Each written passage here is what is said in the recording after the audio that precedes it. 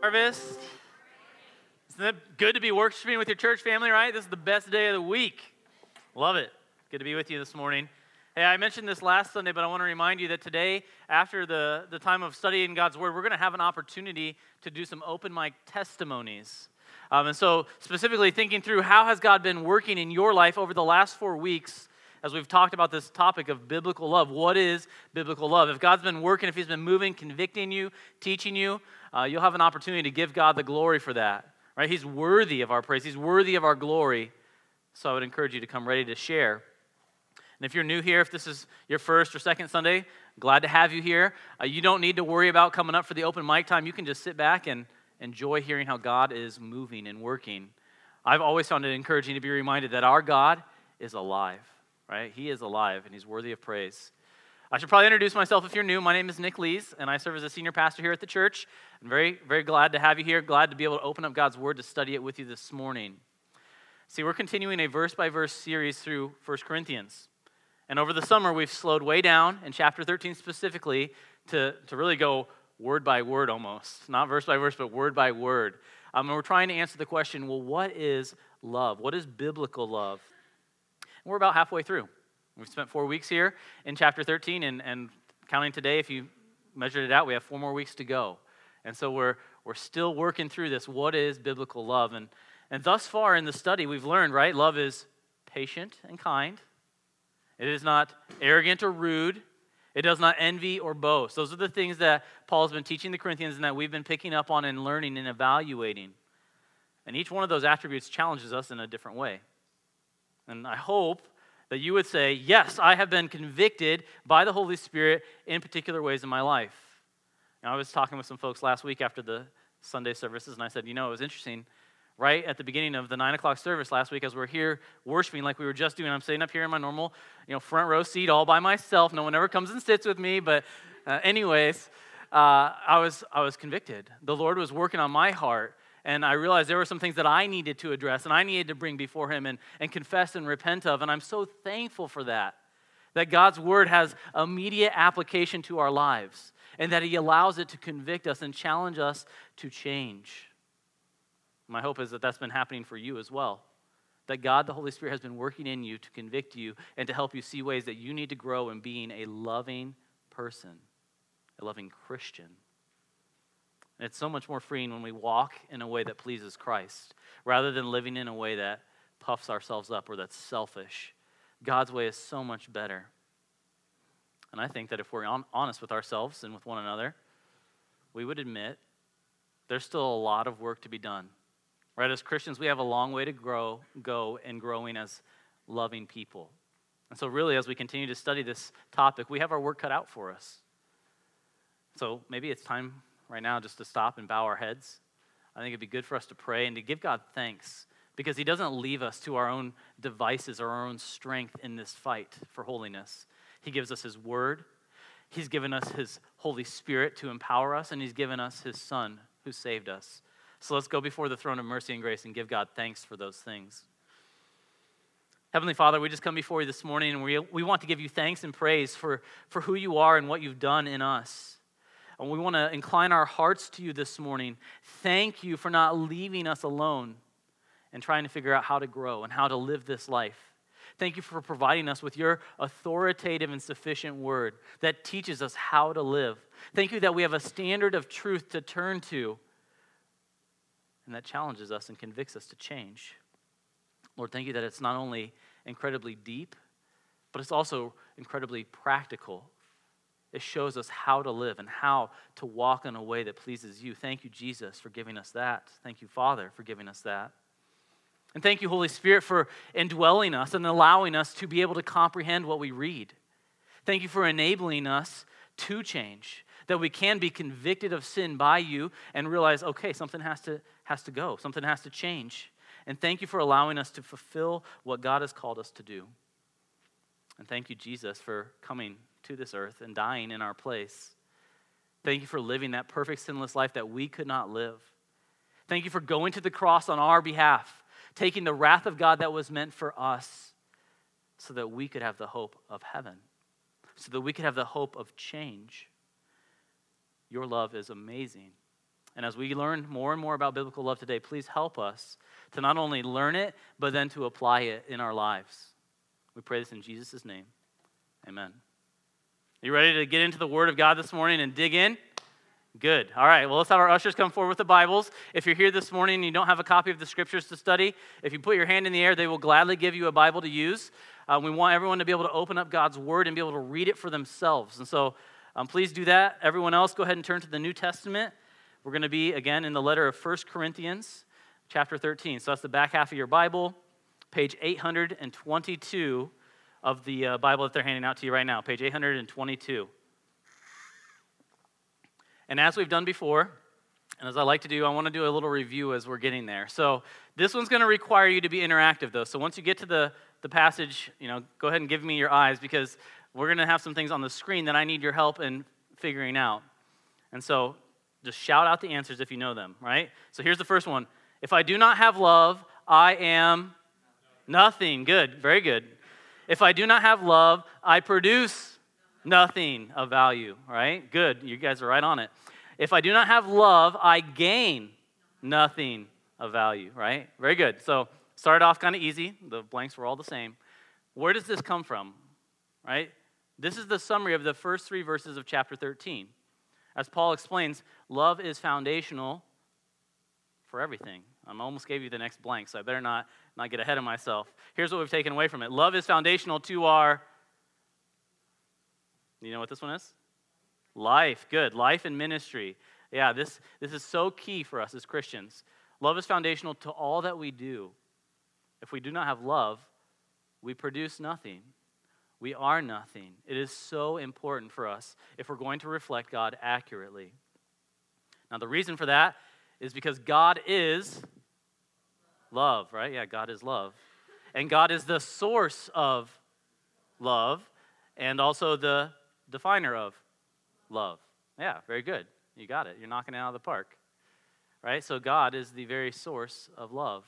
In our world, there are a lot of places that you could turn to try to define love. In fact, if you went out in the streets and asked people, hey, how do you define love? You're probably going to get a lot of different answers. And so as Christians, we need to know, well, where would we turn? How would we define love? And it makes sense to go to the creator of all things, right? He is the source of truth. He is the one who is love himself. And so we want to turn to him and find out how God defines love and how he has created love. So what is love, right? That's what we've been seeking to define this whole summer series. And here's how we define it. Biblical love is actional, intentional, and sacrificial. Sacrificial is for the good of another, all right? We've got some work to do on that one, it sounds like. Biblical love is actional, intentional, and sacrificial for the good of another. It's not about me. It's about loving God and loving others. And this love is modeled for us by who? God. Yeah, absolutely, God. And commanded of his followers. Right? So this is expected of us. God is the one who has created love. He's the one who's modeled love for us. And it's expected of us to walk in his ways and in his footsteps in that regard. Now, we've hit a lot of different passages over the course of the last 4 weeks on those topics. I'm not going to go over all of them. That would take too much time this morning. But it is important for you to know where you would find this in Scripture, right? You need to know why you believe what you believe. And so I would encourage you, go back through those passages that we've studied. And I want to give you just one of them to consider for this morning. It's Romans 5:8. Here's what Romans 5:8 says. But God shows his love for us, and that while we were still sinners, Christ died for us. Right? So there's a great example of how God, in his love, acted intentionally and sacrificially.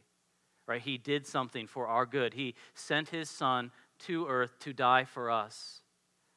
And also, Jesus demonstrates his love by acting intentionally for our good. Right? He sacrificed his life. He came here to earth to pay the penalty for your sins and for mine, to die in our place. Right, those are some amazing truths. Those are things we should not take lightly. And as we worship in song and as we worship through the word, it should evoke a response in us of, thank you, Jesus. Right, thank you for what you've done for me. While I was yet a sinner, you died for me. And we can have the hope of being brought back into a right relationship with God because of what he's done. And that is a great hope indeed. That should rock us this morning. We have the hope of heaven, and that's a glorious truth to be able to celebrate because of God's love.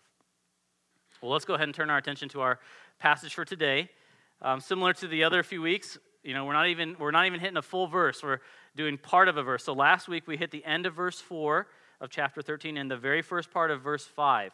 Today we're going to finish up verse 5, so it's the middle and the end of verse 5.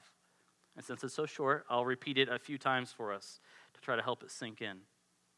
So 1 Corinthians 13, verse 5, B and C says this: It, meaning love, does not insist on its own way. It is not irritable or resentful. It does not insist on its own way. It is not irritable or resentful. It does not insist on its own way. It is not irritable or resentful. So that's what we're going to be digging into today, trying to figure out, okay, well, what does this mean if love is not seeking its own way, if it's not irritable or resentful? What does that mean for you and I today? Right? And so similar to other weeks, we're going to start by defining the terms. And the first one's actually not even really a term, it's a whole phrase. And the phrase is, love does not insist on its own way. And maybe some of you are already starting to say, uh-oh, here we go again. He's going to tell me that I have to love others, I have to serve others. And yes, that's exactly what I'm going to say, right? That has been the repeated theme through this chapter. And this love does not insist its own way is very straightforward. It literally means love does not seek its own. Love does not seek its own interests, its own ways, right? It's not about me. It's not about you. And if you think about the definition we just gave for biblical love, one of the words was sacrificial, right? But biblical love is sacrificial. It's for the good of another. It's not about you. Biblical love is not about self. Biblical love calls us to die to ourselves and to live in a way that loves God and loves others. And this is clear over and over again in this passage and in Scripture. It's like God knew, right, that we would struggle with selfishness and that we would need to be challenged in this area, right? God, it's not about me. It's about you. It's about others. And Paul makes this point very clear in this letter when he speaks to the Corinthians earlier in the letter in chapter 10. So if you want to turn back a few pages to chapter 10, look at verses 23 and 24. Paul's instructing them about how they should respond to meat that's sacrificed to idols. And he starts in this passage by giving a quote that they had been saying. The Corinthians had said, all things are lawful. Paul says, but not all things are helpful. All things are lawful, but not all things build up. Let no one seek his own good, but the good of his neighbor. Right? There you have it. Rather than boasting in your freedoms about how you can do whatever you want, a Christian should seek to serve. They lay down their freedoms. They do what blesses and serves others. Could it be any more clear? Let no one seek his own good, but the good of his neighbor. What happens if everyone actually lives that standard out? Right? If I seek to serve you, if I seek your good, and you, vice versa, seek my good, everyone wins, right? Everyone is blessed. There's no lines drawn in the sand. There's no arguing. There's no selfishness being presented there. Biblical love wins the day. That would be an incredibly great way to live and function. Can you imagine what that would be like in your homes or in your workplace, out in the community? That would transform everything. And I've been in a lot of counseling situations where, whether it's husband and wife or whoever it is, people are in the room and they are so focused on serving themselves that it's chaos in their relationship. Right? They've drawn lines in the sand and they won't cross them. If only he loved me. Well, if only she gave me respect, then I would. Then you would what? Right? Then you would obey God's word and love her or love him? No, that's so unbiblical. Your love isn't based on how someone else treats you. Love isn't conditional. Don't buy into that line of thinking. Right? If my love is conditional, it's not love at all. You can't treat others based on how they treat you. As a Christian, love does not seek its own interests. And so even if someone's treating you poorly, you're called to love them. That's a hard calling. You're to do what's good and helpful for your neighbor, right? Whether it's your spouse, whether it's your kids, whether it's your literal neighbor, whoever it is that you share this earth with, you're to love them. You're to do what's good for them, to help them, even if they don't return that, or even if they don't initiate with that towards you. The beauty of living that way, though, is that you bless that person and you glorify God. Right? What tremendous fruit comes out of your life when you live this way? And as I've had the opportunity to be around families that live this way or married couples who live this way, those are some of the most unified and peaceful homes to be a part of that I've ever seen. Right? Where they're seeking to serve one another and to bless one another and to love one another rather than to say, it's my way. You have to serve me. It's much different. I want to show you how Paul lives by this standard. We see this if you go just a little bit later in chapter 10, go down to verse 31. Look at how Paul makes this the way that he seeks to live. Starting in verse 31, here's what he says. So whether you eat or drink, whatever you do all to the glory of God. Give no offense to Jews or Greeks or to the church of God, just as I try to please everyone in everything that I do, not seeking my own advantage, but that of many, that they may be saved. Be imitators of me as I am of Christ. See, what Paul's doing here is he's calling the Corinthians to focus on doing all things for the glory of God and for the good of others. Right? We can't miss that. It's for God's glory and it's for the good of others. And that's Paul's way of living. He says, this is what I seek to do, and I want to commend it to you. Well, why does Paul live this way? What's his goal in living this way? That some might be saved. Right? For Paul, this is all about the gospel. He wants people to have the opportunity to hear about Jesus Christ and to be rescued out of darkness. He doesn't want to do anything that's going to set up a stumbling block for them and get in the way of them knowing Jesus. And if you think about that, right? Think about if you treat your loved ones terribly, what's that going to do for your opportunity to share the gospel with them?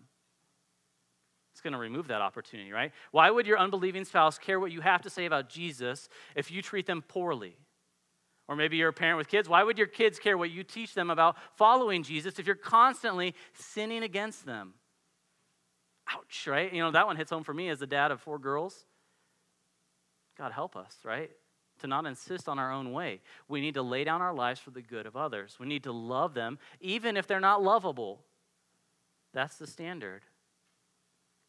Biblical love doesn't insist on its own way. What it does do is it seeks the good of another. It sacrifices to serve others, right? That's been made clear over and over and over again. And guess what? Who's the greatest example of this kind of love? Jesus Christ, right? This is the pattern of Jesus' life and his ministry. Consider how it's portrayed in the Gospel of Mark. In Mark 10, we see Jesus teaching his disciples. They've just been bickering with one another about who's the greatest and who's going to sit in the positions of honor at his right and left hand in heaven. So Jesus calls them to himself, and he says to them, you know that those who are considered rulers of the Gentiles lord it over them, and their great ones exercise authority over them. But it shall not be so among you. But whoever would be great among you must be your servant, and whoever would be first among you must be slave of all. For even the Son of Man came not to be served, but to serve, and to give his life as a ransom for many. All right, that's Christ's example. That's what he taught. That's what he did. And just a little bit later in the Bible, in Ephesians 5, Paul, again, very succinctly makes this statement in Ephesians 5:2. He says, walk in love as Christ loved us and gave himself up for us. There's Jesus' example again, right? Jesus' example is the one that we are to emulate and imitate. Our obedience follows from Christ's finished work. Right? He's rescued you. He's redeemed you from the bondage of sin. You don't have to sin anymore. You're free to choose to live for him in this way. And I find that an incredibly convicting idea because what that tells me is that when I choose to sin, it's exactly that. It's my choice. Right? When I choose to be unloving, no one made me do that. I'm not enslaved to my sin nature anymore. I, in that moment, thought that was what was best, so I pursued it. Man, God, help me. I need you. Have mercy on me in those moments. Have mercy on us when we choose sin, even though we don't have to. Or we can choose to love the way God has loved us. We can emulate Christ and serve rather than to be served. And if you're here this morning and you find yourself regularly in the habit of saying, it's my way or the highway, right? I'm always right and these people are always wrong. That's a problem, right? You are proud and you need to confess that and you need to repent and turn away from it. That's against what Christ taught us. It is not your way or the highway. And we see that in a lot of different ways in our lives. I used to be in college ministry and do a lot of premarital counseling. Newlyweds are always struggling with this, right? They come into the marriage and they think, well, my way is right, how I was raised is right, and his way or her way is wrong. But those don't always go away. There are oldie-weds, right, who still have that problem and that struggle. That's problems in certain churches and denominations. We insist it's got to be this way and no other way on things that are not biblical principles. We see it in culture even. Culture has a definition of love. And if you disagree with them on it, guess what? You're a bigot. And so this isn't just a problem for the church or for Christians. As a human problem, we struggle with saying, you got to do things my way. I'm right and you all are wrong. It's a human problem. But as Christians, we are the ones who are called to put that to death. We're not allowed to live that way. We're called to live selflessly for the good of another. And the best way that we serve others is by pointing them to God, to his word. That's our standard of truth. That's who we seek to point them to. I want to share with you a very helpful memory verse. If you haven't ever taken time to really store this one up in your heart, this is a great one, especially as we're talking about putting down our pride. It's Philippians 2, verses 3 and 4. And I've memorized this in the NIV, so I tend to butcher it, so I'm just going to read it from the ESV here. It says, do nothing from selfish ambition or conceit, but in humility count others more significant than yourselves. Let each of you look not only to his own interests, but also to the interests of others. That is an excellent passage to have stored up in your heart to help fight against insisting on your own way. Again, it's not about you. The standard is nothing from selfish ambition. Love does not insist on its own way. It is not self-seeking. And so, as we think about this, as we think about, okay, well, how do I apply this to my life? You've hopefully already been thinking about some ways that need to change. But a good question to write on your bulletin at this point would be, where do I see myself seeking my own gain? Right? Where in my life do I see myself seeking my own gain? And wherever you see those patterns, that's a good place to start, to confess and to repent and ask God to help you to change. That's where you can grow in biblical love. Well, let's keep moving. That was just the first phrase. The second part of this passage is love is not irritable. And so to be irritable means this, is to be provoked or to be upset at someone or something, or also to provoke to wrath. So in this case, we're talking about now something that's being done to you, right? It's how you receive what's coming at you from someone or something, and what will your response be to that person or to that thing? And you're going to notice as we continue to study the passage in the future weeks, we're entering into this part of love that deals with how you respond to others. What do you do when something's done to you? So when someone's pushing your buttons, right, what comes out of your mouth and out of your heart? God says, respond in love, not in wrath. That's pretty challenging, isn't it? You know that. I mean, when your buttons are pushed, it's really hard to respond in a loving way. This goes hand in hand with what Jack taught us a few weeks ago. We learned that love is patient. Right? Love is long-suffering. It's not easily provoked. Well, how do we do that? How are we, one, not easily provoked, and then when we are provoked, to not respond in sinful anger? Well, first thing you need to do is have self-awareness. You need to know the things that tend to provoke you, the things that get under your skin, that irritate you. And I imagine for most of us, we probably already know what those things are. And if you don't know, ask someone who knows you well, and they'll tell you, right? Because they know how to push your buttons, so they know what those things are. It could be silly things like how someone's driving. It could be how they chew their gum. Could be all sorts of little things like that, or maybe things more serious. Maybe as a parent, you really struggle when your kid gives you lip, right? Could be a variety of things. You know what they are. It's easy to be irritable, but it's hard to be loving. We even see that the Apostle Paul struggled with this a bit in his life. Let me share Acts 15 with you. Here's an example where Paul had to grow. It says in Acts 15, 39 and 40, there arose a sharp disagreement, so that they separated from each other. Barnabas took Mark with him, and they sailed away to Cyprus. But Paul chose Silas and departed, having been commended by the brothers to the grace of the Lord. The word sharp disagreement there is the noun form of the word irritable. See, something provoked Paul and led to a disagreement between him and Barnabas. They had done a lot of ministry together, and Barnabas wanted to bring along John Mark on the next journey they were going to go on. Paul wasn't a fan of that because Mark had left them in a different journey.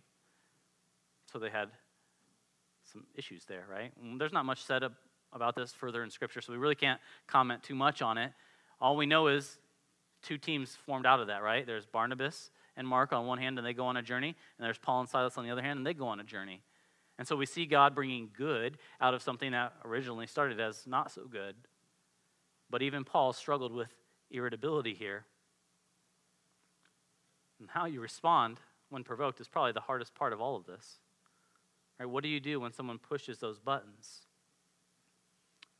Paul teaches in this passage and in others that it's a combination of two things. It's the growing in patience that we just talked about, learning to be long-suffering, right? So learning to allow people to push your buttons without responding, but also paired with that is putting off your own self-interest.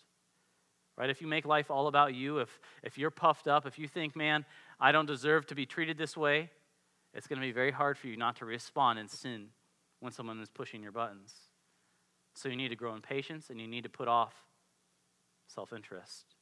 So you could say grow in patience and grow in humility. As you do those two things, then you will be less and less irritable. It'll be a lot harder to irritate and provoke you.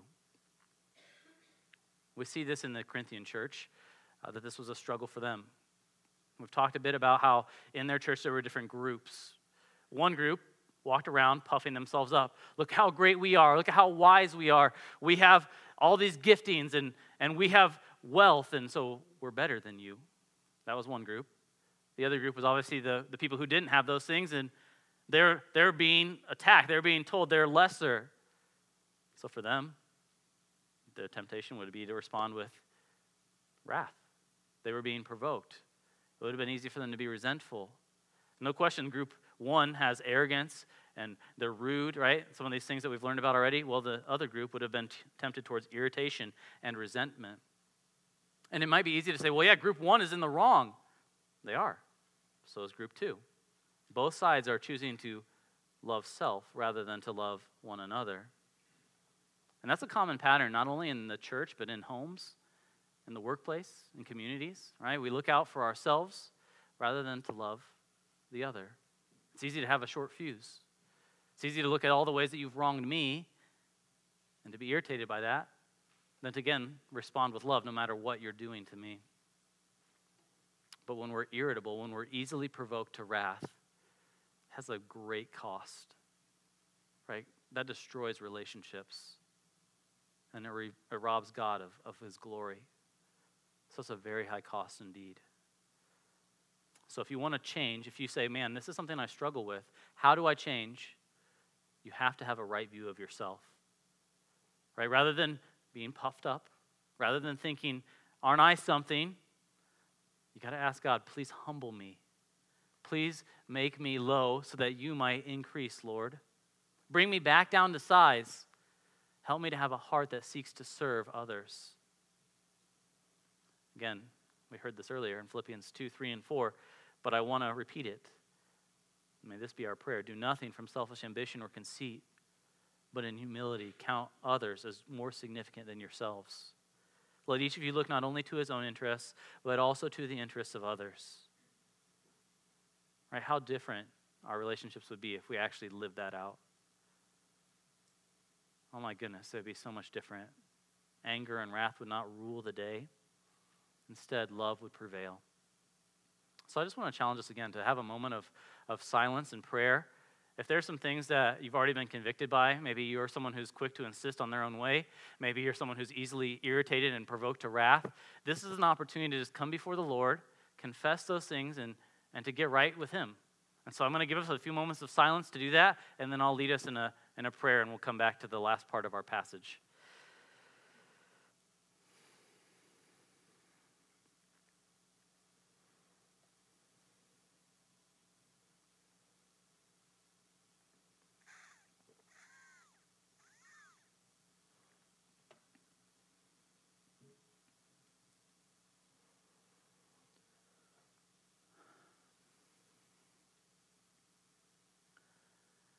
Jesus, our desire is to be clean before you. Our desire is to handle things in a way that pleases you and honors you. And yet, if we're being honest, we realize we can't do this on our own. And we join with Paul in saying, Lord, we need you. Every hour we need you. And we're so thankful that you tell us in your word that your grace is sufficient in our weakness. And so, Lord, we want to boast in our weakness so that your grace would be shown to the world around us. Help us to be humble. Help us to honor you in the way that we respond to these issues. Help us to change. We pray this in Christ's name. Amen. Now, I've been trying to weave prayer more thoughtfully into the sermon because it's such a powerful resource. And it's one I think as Christians we take for granted far too often.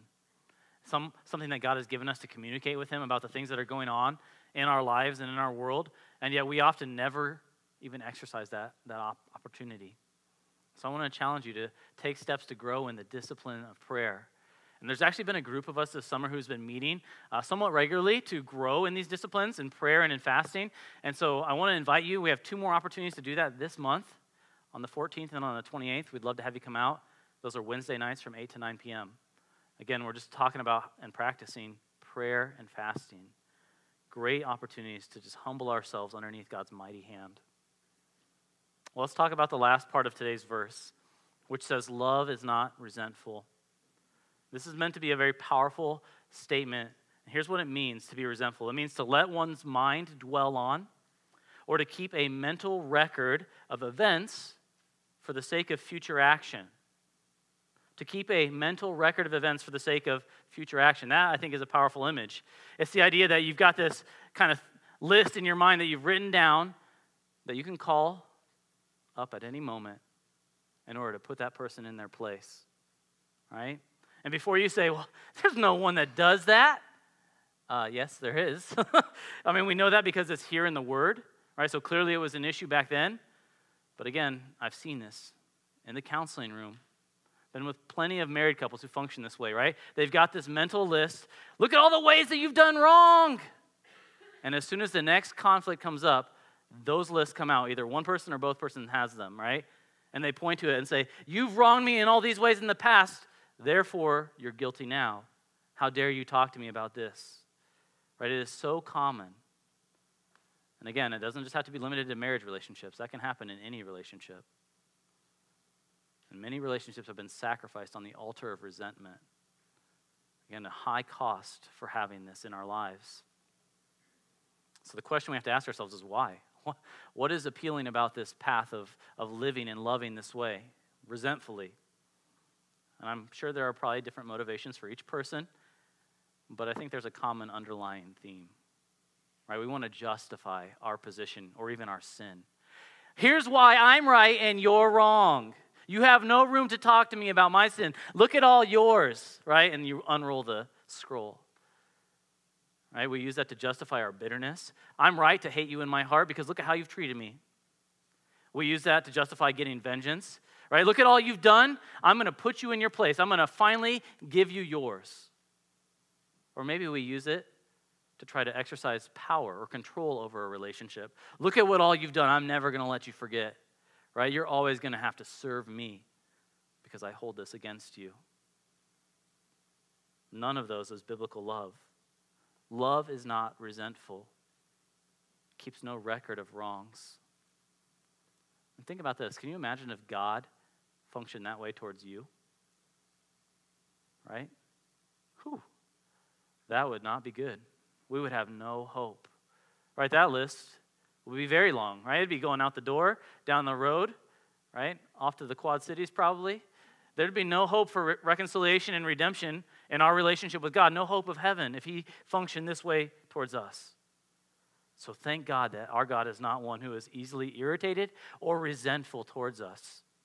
In fact, what our God has done is he sent his son to this earth to die for us, to reconcile and redeem us. He's the very opposite of resentful. He's paid the penalties. He knows all the wrongs, and yet he still made a way for us. Thank you, Jesus, right? And as Christians, our calling is to represent and reflect our God accurately. So if our God is not irritable, if he is not resentful, then neither should we.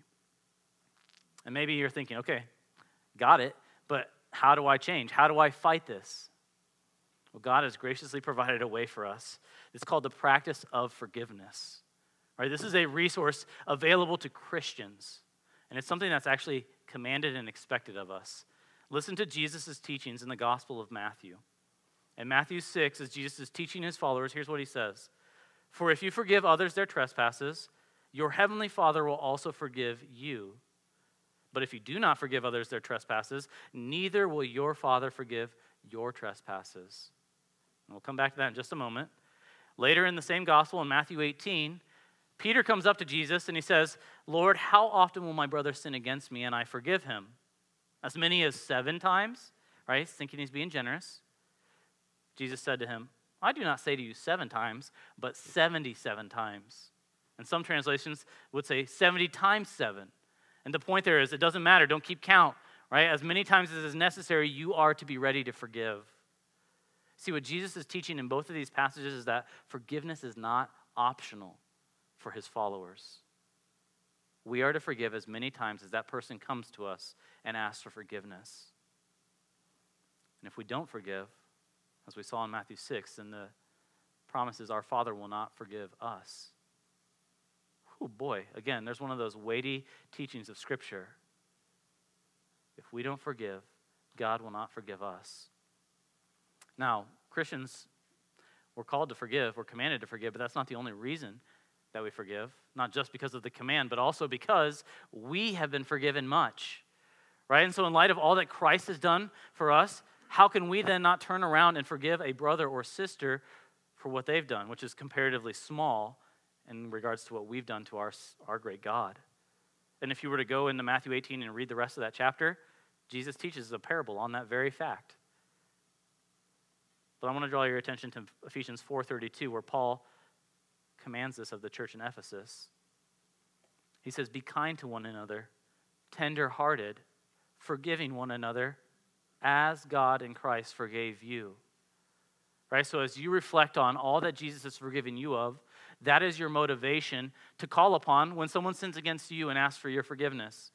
Yes, of course I can forgive you because of God's forgiveness towards me. And on the flip side, what does it say about your claim to know Christ if you won't forgive? Right? That's a serious issue. If you're someone who is not quick to forgive, if you hold grudges, if you're resentful, you might need to evaluate your claim to know Christ. Well, what is forgiveness? We're talking about forgiveness, but we haven't actually defined it. Let's talk about what it is and then how to do it. Forgiveness is an act of our entire person. It's a commitment that consists of 3 concrete actions. And so I want to walk through these 3 concrete actions. The first one is this. It's a commitment not to bring the issue up to the other person's harm. So you're not going to weaponize whatever they've done and use it against them and bring it up to hurt them. That's the first thing that forgiveness is. It's a commitment not to do that. It's also a commitment not to bring that issue up to other people, again, to harm that person. So you're not going to go around and say, you won't believe what so-and-so did to me. You're not doing that. Forgiveness is saying, no, I'm not considering that an option anymore. And then the third action of forgiveness is to not bring it up to yourself. Right? It's a commitment not to dwell on it in your own mind, in your own heart, to replay that over and over and over again, and ultimately that leads to bitterness. That's what it means to forgive. I'm not going to use it against you. I'm not going to bring it up to others to use against you. I'm not going to bring it up even to myself, again, to use it against you. And forgiveness is very closely related to reconciliation. It's part of that process of bringing the relationship back together. When forgiveness happens, then there can be restoration of a relationship. You can be reunited. So in the midst of a world that's hurting from conflict and sin, right, this is the answer. Forgiveness is how we reconcile. Forgiveness is how we bring things back together. Now, a few things that are often misconceptions about forgiveness. Forgiveness doesn't necessarily mean that you forget, right? There are some things that you won't be able to forget as a human. And thankfully, you don't have to forget in order to forgive. You can still make this commitment even when you remember it. But the choice is, you're not going to dwell on it. You're not going to intentionally remember it. You're not going to try to bring it up to cause bitterness. You're going to do your best to put it behind you and not bring it up again. Another common thing I hear often is, well, I don't feel like forgiving. I've struggled with that. I know that I have in the past. And the beauty of following Christ is it doesn't depend on our feelings, right? We can obey even if we don't feel like it. And by God's grace, what often happens is when we obey, when we take that step to do what he says, yes, I forgive you, the feelings often follow. Right? We have that pleasure of, okay, I did what pleased Christ here. And forgiveness doesn't necessarily mean that all the consequences are removed. It's not saying that what happened isn't a big deal or that it shouldn't have some kind of consequences involved with it. Some sin is a clear violation of the law, right? And there will be legal involvement in our world. Like our world will punish or do justice accordingly. Other sins maybe don't violate the law, but there's still lasting consequences, and there's things that need to happen as a result of that. You can still forgive the guilty person, but allow those consequences to play out as they need to. That's a challenging one. In the moment of those things happening, you need to continue to keep that commitment, right? It's a point in time, yes, I forgive you, but it's an ongoing commitment into the future, even if there's lasting consequences and effects. So that answers the question, what is forgiveness? But then how in the world do we do it? Something I've seen over the years is that many Christians have never been taught on how to actually forgive. There are a whole lot of unbiblical ideas in our culture about saying I'm sorry or apologizing, but those are not found in Scripture. Those fall far short of the actual practice of forgiveness that God has given us. We have something much better that's much more effective to put into practice. And so here's how this works. I want to walk you through it step by step. Forgiveness is a transaction that involves multiple parties. And so the first step of doing forgiveness is the person who's sinned confessing their sin. So step one, if you are the one who has sinned, you go and you confess what you've done and you acknowledge that it is sin. You need to be specific, right? I have sinned against you by, and then stating whatever it is. Speaking poorly about you or gossiping about you behind your back, or I sinned against you by physically hurting you, whatever it may be. It needs to be clear that you're identifying what was wrong and what was sinful. You're saying what God says about it. Then step two, still on your part, if you're the one who's committed the sin, is to go and ask forgiveness for that sin. And again, words are very important. Words matter. And so you want to very, very clearly say, will you please forgive me? Because if you just say, I'm sorry, or if you just say, I apologize, you're not actually identifying what was sinful, and you're not giving them an opportunity to really respond to you. Right? Forgiveness involves multiple parties. And so when you say, will you please forgive me, one, you're using God's words. Forgiveness is taught in Scripture. Apologies and I'm sorry are not in Scripture. But then two, you're giving that other party an opportunity to respond. They are involved in this process. They have to make a decision. Will you please forgive me for, and then again, explaining what the sin was. Now the ball's in the other person's court. Now they have an opportunity to enter into this conversation, right? They have a choice to make. Step three of forgiveness is now on the other person's side, they must grant forgiveness. Yes, I will forgive you. Right? That's what we've seen in Scripture. That's the call of a Christian, is to forgive as often as is needed and is required. And when this happens, the transaction is complete, right? The guilty party has asked for forgiveness. They've laid out what the sin was, and the party that's been offended has chosen to say, yes, I will not consider that offense against you anymore. We are reconciled. This is behind us, and we can be reunited. This is a way to fight against resentment. But then when future conflict comes, you also must in that moment choose to remember this promise of forgiveness. to not bring this back up again for that person's harm. And so what you have to decide today is, which way will it be? Right? Will you handle things God's way? Or will you continue to operate in a way that is resentful, in a way that stores up that record of wrongs? And no question that each one of these things we've learned about is very challenging. It's going to require us to die to our old way of living. You have to say God's way is better, but it is indeed better. And I think a helpful analogy as we kind of wrap up this morning is this. I'm sure each one of us has walked through our kitchen at some point in the last month or so, and the trash is full, right? And you know the trash is full, but in that moment you think, that's not a big deal. I'll deal with it later, right? Maybe you're lazy, maybe you're stubborn, maybe you're hoping someone else is going to take it out. Day one, that may not be that big of a deal, right? By day 4 or 5, guess what? That trash is stinking, and if you look closely, there's probably some stuff growing in it, right? It's gross. You get to day 10, and it's really bad now, right? The whole house smells like it. Rotten garbage, right? And there's probably flies all over the place. Let's not even talk about what happens when you get to day 31, right? And the trash is still there, right? If that's what happens in our home, in our kitchen trash, when we don't change it, why would you not take out your relationship trash? Right? Why would you allow that to continue to pile up and corrupt and destroy and be rotten in your life? God has made a way for us to keep short accounts and to have our relationships in order. Let's take advantage of it. It's a good gift that he's given us. I'm going to give us a time to close in prayer, and then afterwards we're going to have our open mic testimony time. And so if God's been working in your life, he's been challenging you, convicting you on biblical love over the last 4 weeks, if you could, while the worship team leads us, come up on either side of the aisles here, and then we'll have a time for you to come forward and share what the Lord has been teaching you, and then we'll close in worship. Let's go to the Lord in prayer. Father, again, we thank you for the opportunity to be in your house and to be with our brothers and sisters in Christ, to praise your name and to be challenged from the word. Help us to be humble. That's been the theme this morning. Help us to be humble in our love, to consider others greater than ourselves, to not be easily provoked, and to certainly not keep a record of wrongs. And I pray, Lord, that your Holy Spirit would be convicting us even right now on where we need to change in these ways.